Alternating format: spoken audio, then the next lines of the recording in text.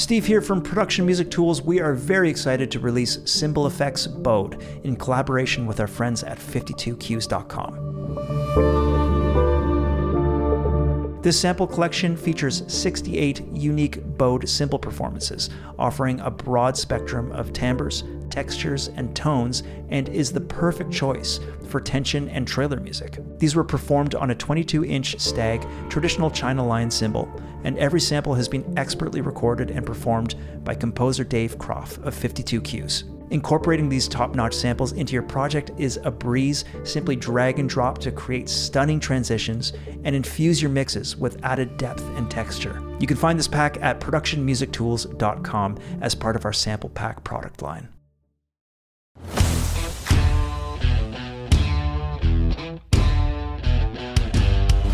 What is happening, everybody? This is Dave Croft, and welcome back to another cue review here at 52 Cues, where I check out a cue written by a member of the 52 Cues community and provide feedback like you'd hear from a music supervisor or a potential library. So we are checking out today a Stomp clap cue submitted by Mitchell Davis, and so we're going to take a listen to it and then talk about it on the other side.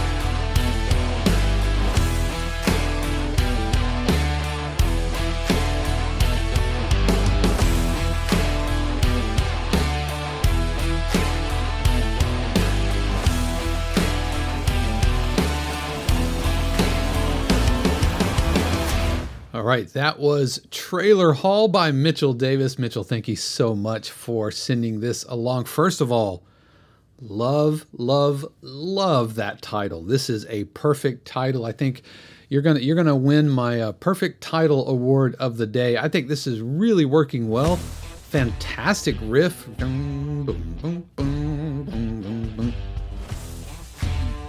It's a little dark in the mix. I felt like we probably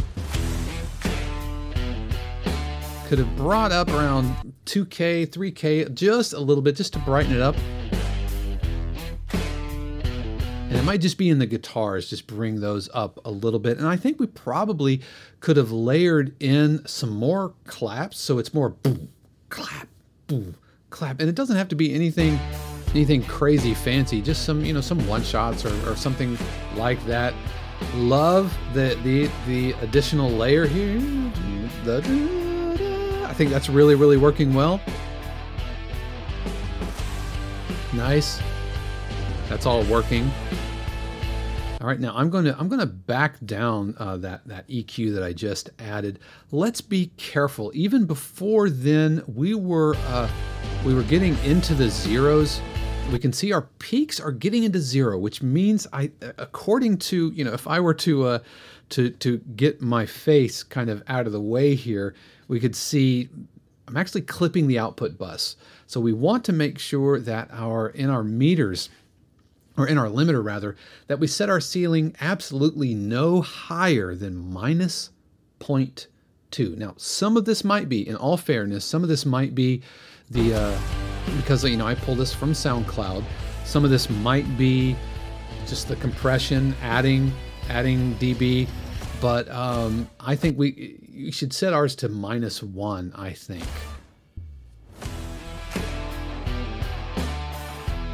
So I think this is great right here.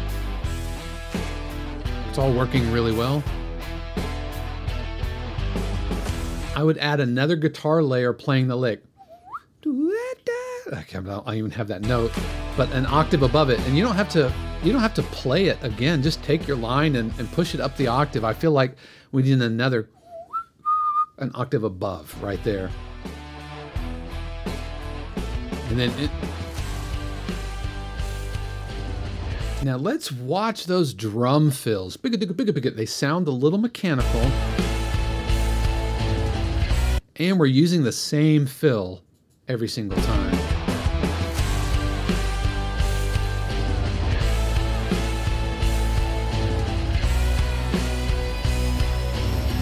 And I tell you what, drummers are never going to play the exact same fill every single time.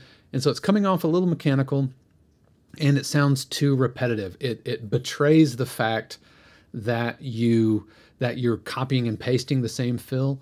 And let's shape the contour of that fill.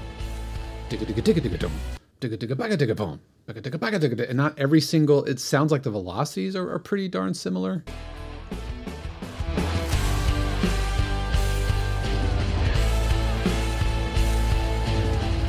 Or actually sounds like bigga. And that would be really, really tough to play. It sounds like and drummers we're way too lazy to do that. So we might go not shikagogo. We wouldn't be moving that fast.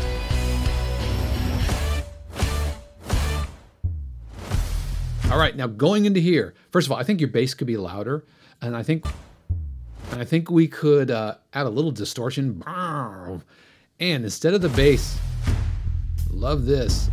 This is nasty. But let's have your bass play the riff.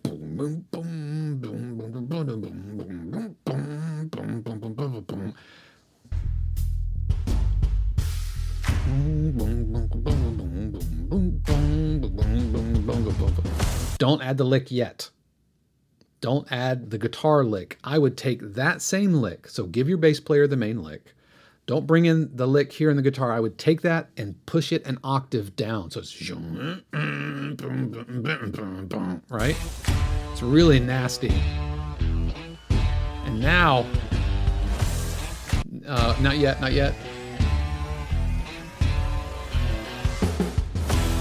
And then bring the lick back an octave with the octave on top. I think that would be chef's kiss. And then layer in the octave below from the breakdown.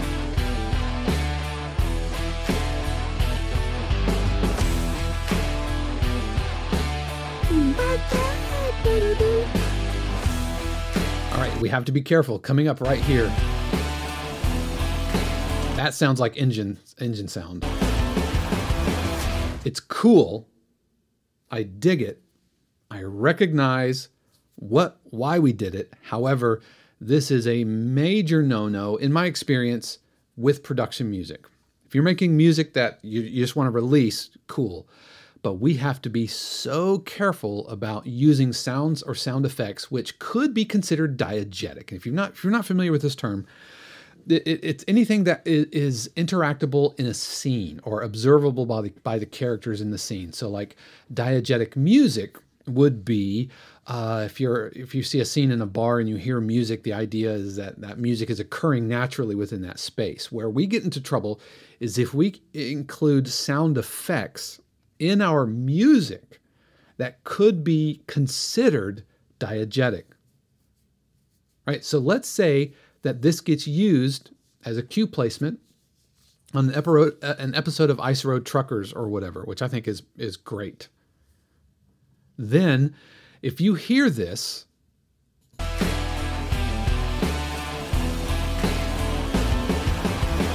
right, it could be confusing. It could be confusing for the viewer.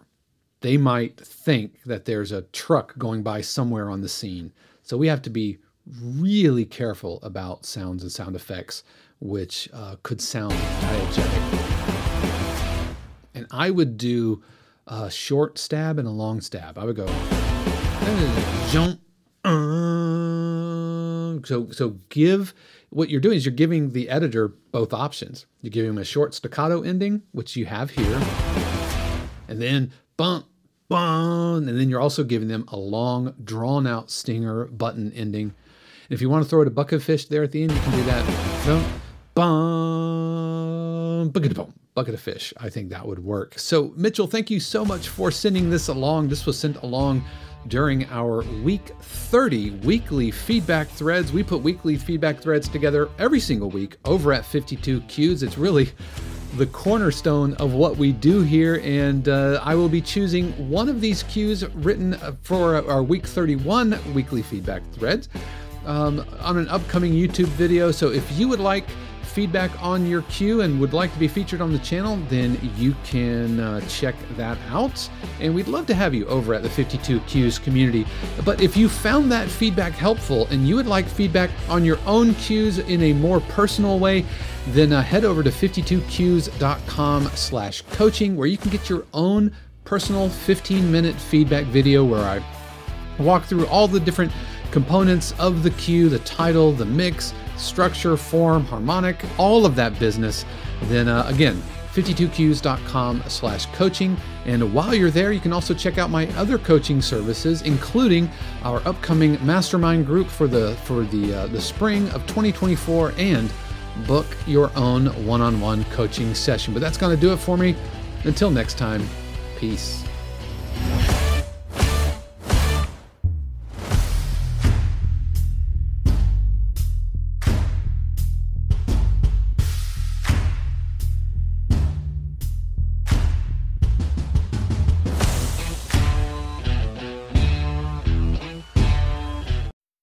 Did you know that more and more libraries organize their catalogs as albums, complete collections of cues that all share a similar theme or purpose? But what does that mean to us, the composer?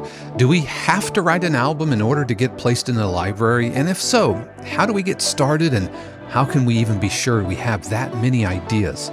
Well, if this sounds like you, then the 52 Cues Album Accelerator is your answer.